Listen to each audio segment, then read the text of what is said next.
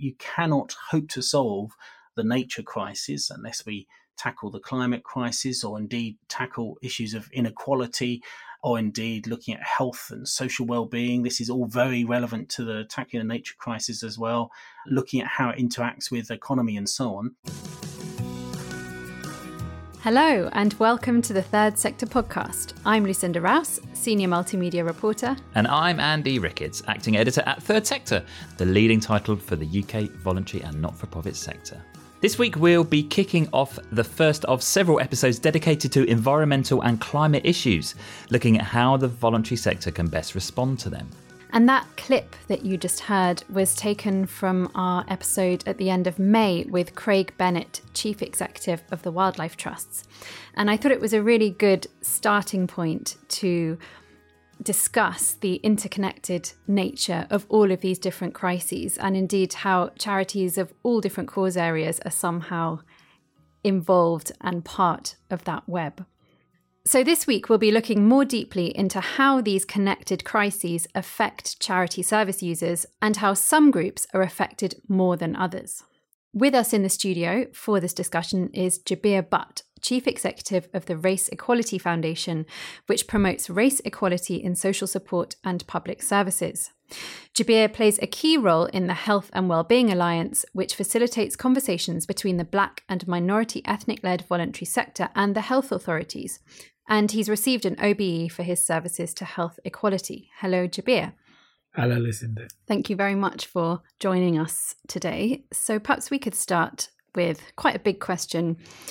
Why are people who are already at a social disadvantage likely to be disproportionately affected by climate change and environmental degradation? Can I start from a slightly different place, Lucinda, if you give me a moment? One of the things we've got to remember about Britain is that there's been an incredibly successful story to be told about Britain's minority ethnic communities. The latest census tells us it's about 21% of the population now. And importantly, there have been some key changes, improvements in life expectancy as well, improvements in employment prospects and so on. However, worryingly and perhaps shockingly, some things haven't changed. And one of those is the experience of racism and how it's translated into economic disadvantage and social disadvantage as well. And most worryingly, in terms of the environment, it's meant that the climate crisis that we're now facing has had a disproportionate impact on those communities. So picking up on Craig's point, for example, around the natural environment, we've known for a long time that minority ethnic communities are less likely to live in places where green space is available to them. Their houses are less likely to have green space. They're more likely to live in high-rise blocks. And they're less likely to have parks available to them as well. So that issue about accessing nature is very much one at the top of the agenda in terms of where minority ethnic communities live. Unfortunately, other factors then exacerbate that experience as well. They're more likely to live in homes that aren't suitably adapted to climate change. So when things become extremely warm, it's difficult to keep homes cool. When things become very cold, it's difficult to keep those homes warm. And that then exacerbates other issues. So, for example, we know that second-generation migrants, particularly South Asian migrants, are more likely to experience asthma. Now, asthma is very much triggered by the quality of air that you breathe. Unfortunately, minority communities, particularly in urban settings like London, Birmingham, Manchester, Leeds, are more likely to live in those areas with poorest air quality as well. So it then ends up exacerbating those health conditions as well. So it's that quadruple whammy of social and economic disadvantage then be exacerbated by climate change. Yeah, it's very interesting and worrying about how interconnected all of these problems are. And I understand that at the Race Equality Foundation, you've been playing a key role in some research by NPC, their Everyone's Environment series. That's not just looking at issues of affecting minority ethnic communities, but other groups.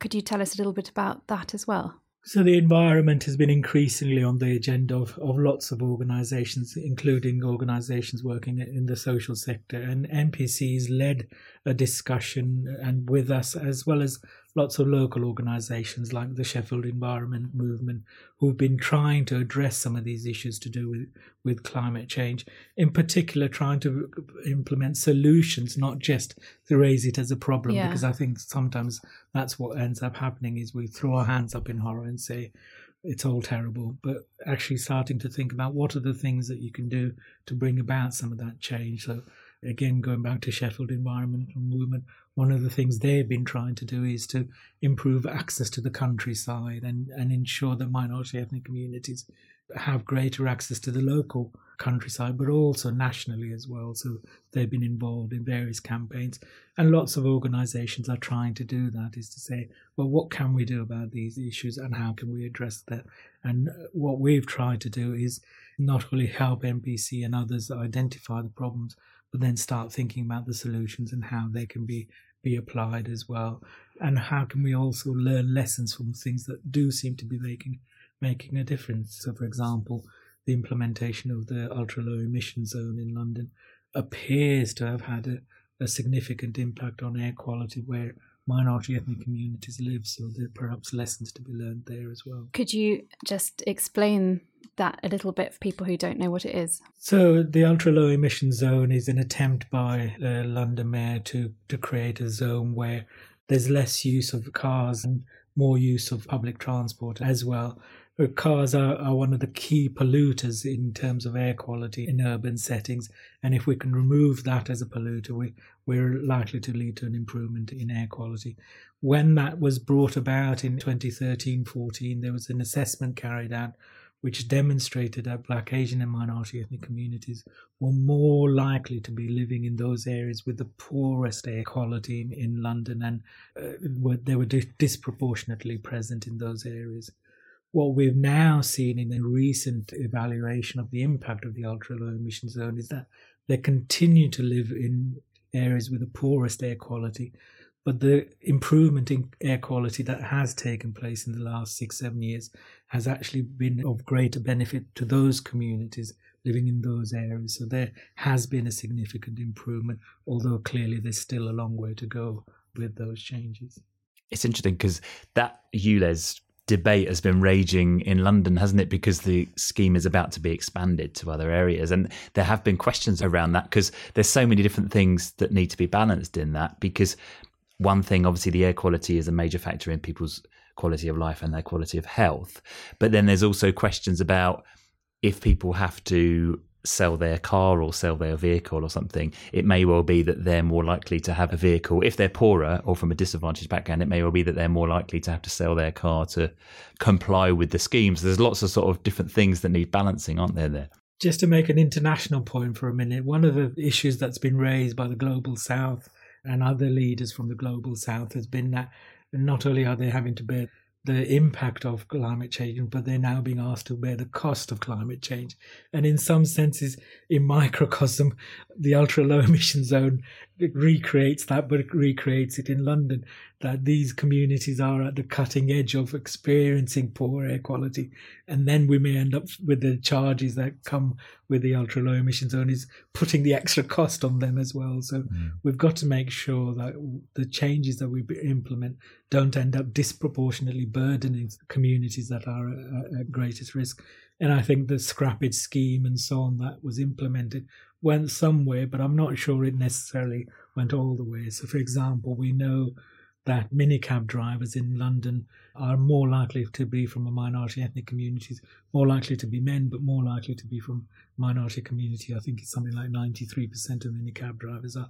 So the implementation of a charging policy disproportionately impacted them. So you've got to be clear, how do you mitigate that cost? How do you address it so that you're not making some people bear that responsibility disproportionately? It's very interesting, isn't it? Because it's an intervention that health-wise is helping exactly those communities that have been disproportionately affected economically.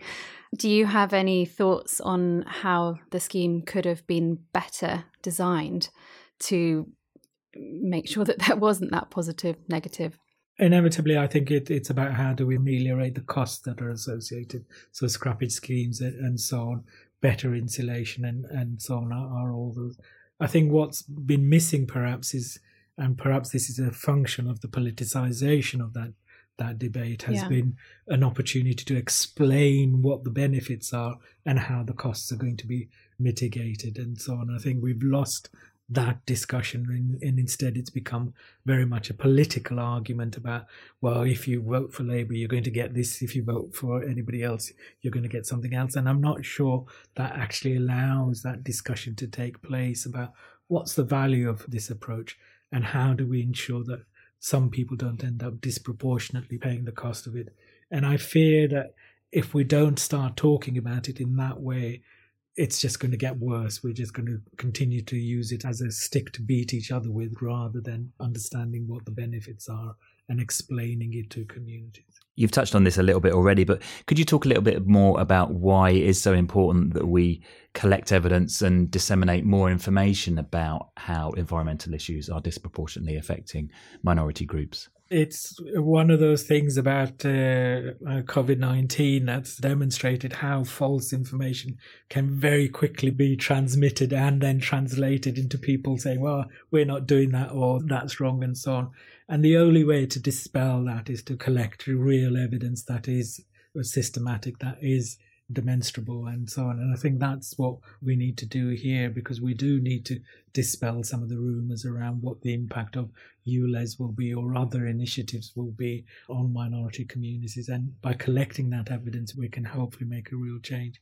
But I think that leads us on to the other thing, and a key issue for us in our work with NPCs around leadership.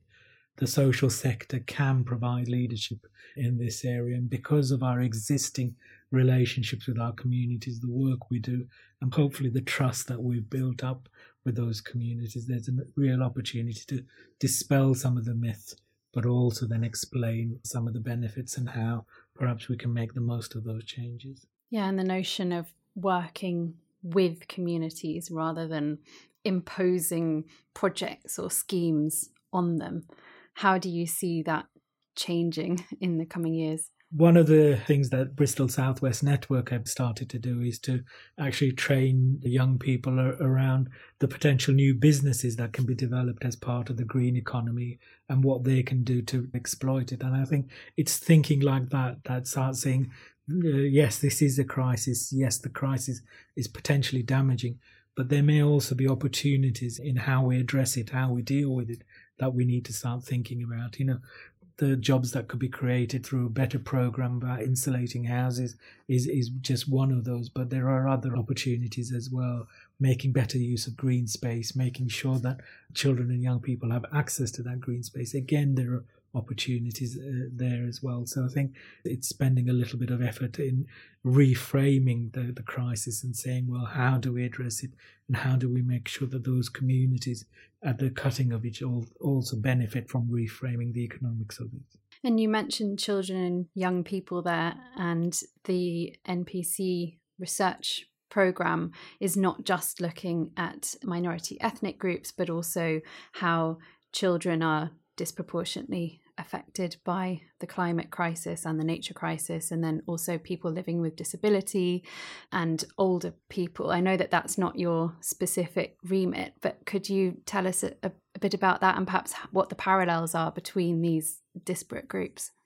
I'm getting very old, and I fear I'm the wrong person to be talking about young people, but I think one of the things that has happened, particularly in the last 3 years, is young people stepping up and changing the nature of that debate, saying it is an emergency, it does need to be something that needs to be addressed now. And I think the youth strand in the NPC work has demonstrated that actually there are lots of children and young people there who are not only concerned about what the impact will be on their futures, but are actually willing to do something about it now and want to take action now, whether that's political action that they need to take, whether that's actually taking active steps in reframing their local communities, such as setting up walking groups, such as setting up groups that are cleaning up urban settings and so on.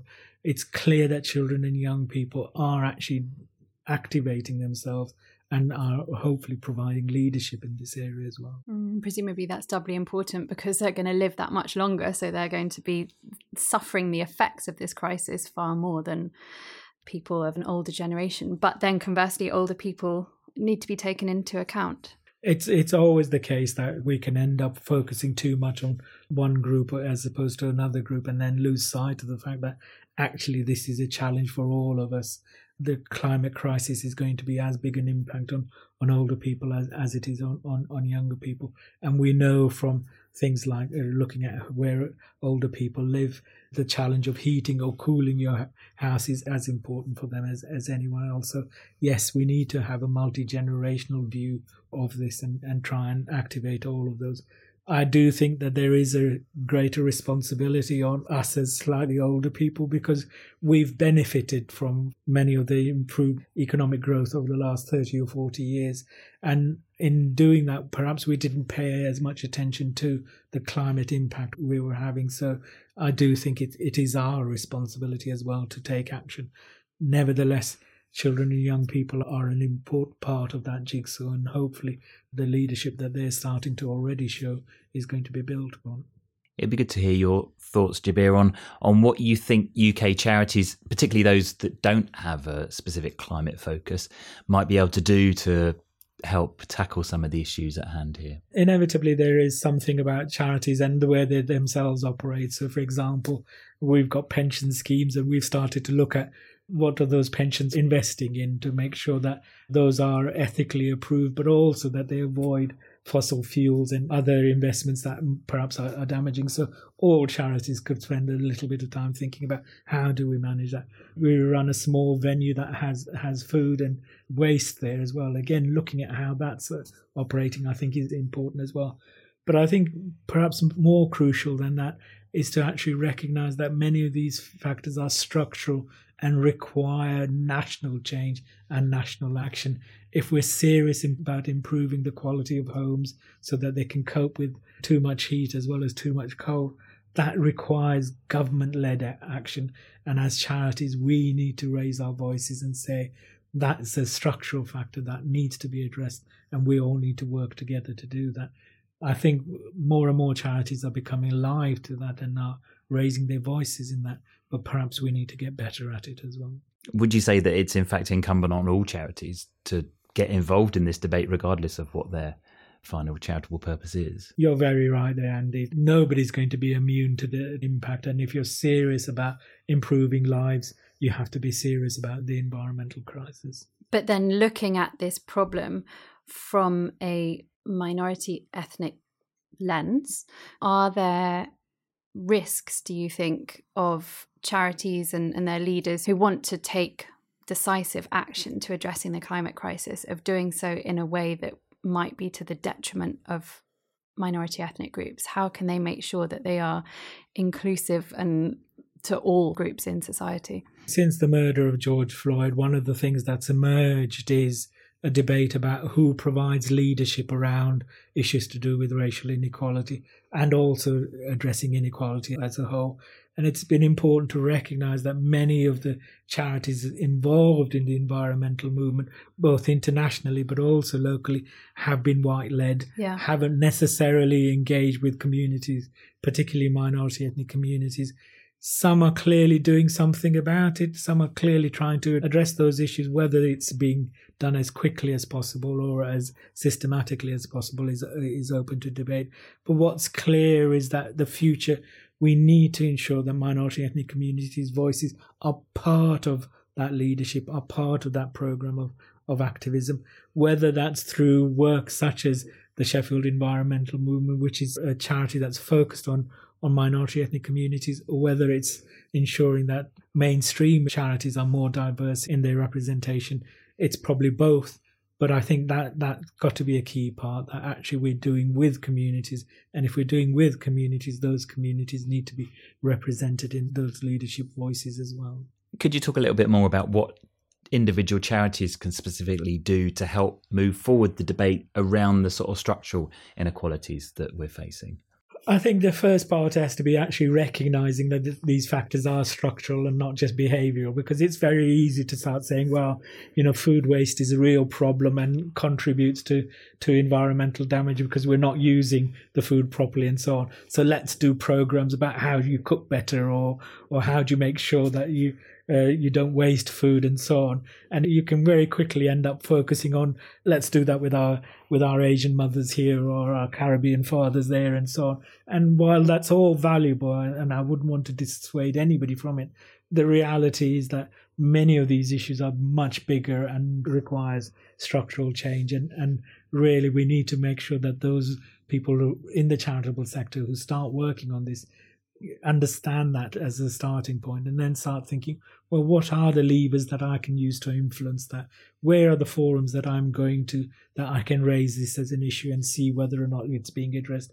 If we're going to have this big discussion about sustainable economic growth, how are we going to make sure that that sustainable economic growth is beneficial to minority communities as well, and doesn't lead to a loss of significant jobs that aren't then replaced with appropriate or better jobs, for example. So it's bringing that lens to discussions as well. And I think the charitable sector is really appropriately placed for that.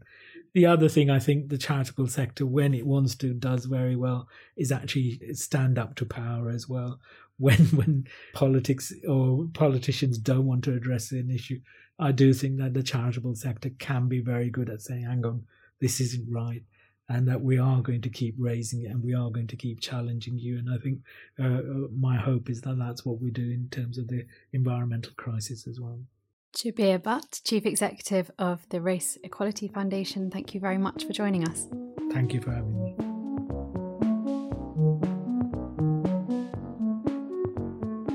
Well, I enjoyed that discussion with Jabir, and the standout point for me was how the ultra-low emission zone is in some ways a microcosm of the climate issue and the inequalities surrounding it globally. Yeah, and it just goes to show the complexity of all the issues that we're facing here. I mean, we talked about it a little bit in the interview with Jabir, in the sense of he was saying that minicab drivers were more likely to be from ethnic minority backgrounds in London, and how that affects them in terms of the vehicle that they drive and all those related things. They're all connected, but how you go about kind of fixing some of these issues is really difficult, because it feels like if you pull one lever, then something else happens on the other side, and it's very, very complicated. But it's really interesting hearing Jabir talk about some of the ways that charities more broadly can consider how they can get involved in this debate. And, you know, he rightly pointed out that charities have got a significant role to play in terms of speaking to government in this, not just the ones that are involved in climate action, but charities more broadly, and just how they can do things like align any investments that they might have with the green agenda, and how they can consider all the work they're doing, their office footprint, their travel scheme. There's so many things that charities can think about that aren't necessarily related to the thing they do. They might be helping young people, they might be trying to find a cure for cancer, whatever they might be doing, but they can all embed these issues into the work that they're doing. Yeah, it also demonstrates the power of collective action coming from within the sector, because I've heard other views that climate commitments and collective commitments can turn into a damp squid, because it's very easy to sign a petition or sign a pledge, but then actually transferring that into action can be more effective when it's done at the individual level, because obviously every charity is different. The modus operandi is different for different organizations, which means that a one-size-fits-all approach isn't appropriate or effective in this kind of issue. But yes, we saw last week 92 charities writing to the Prime Minister, urging him to keep the government's commitment to provide £11.6 billion in climate financing, which seems to be in jeopardy at the moment. And yeah, that's a big number. And those charities were working across all sorts of different causes, from environment to international development to humanitarian response to inclusion and rights issues. Yeah, and also last week we saw the National Council for Voluntary Organisations, the largest membership body for charities in England, putting forward their Fueling Positive Change campaign, which calls on voluntary sector organisations to consider divesting their investments and pensions from companies in the fossil fuel industry. And that's really interesting too, because again, it's calling on charities that aren't working in those areas to consider doing something that helps the green agenda. And I think the NCVA is right to take this kind of a stance because, as we've already been hearing, these are issues that affect all charity service users. So we will be taking this conversation forward in the coming few weeks, and next week we'll be looking more deeply at how organisations without a specific environmental remit or mission can incorporate climate considerations, not just into their operations, in the case of divesting their pensions from fossil fuel schemes or making sure that they recycle their paper or not taking taxis on work trips. Don't know who would be doing that anyway. But really incorporating these considerations meaningfully into their overall mission.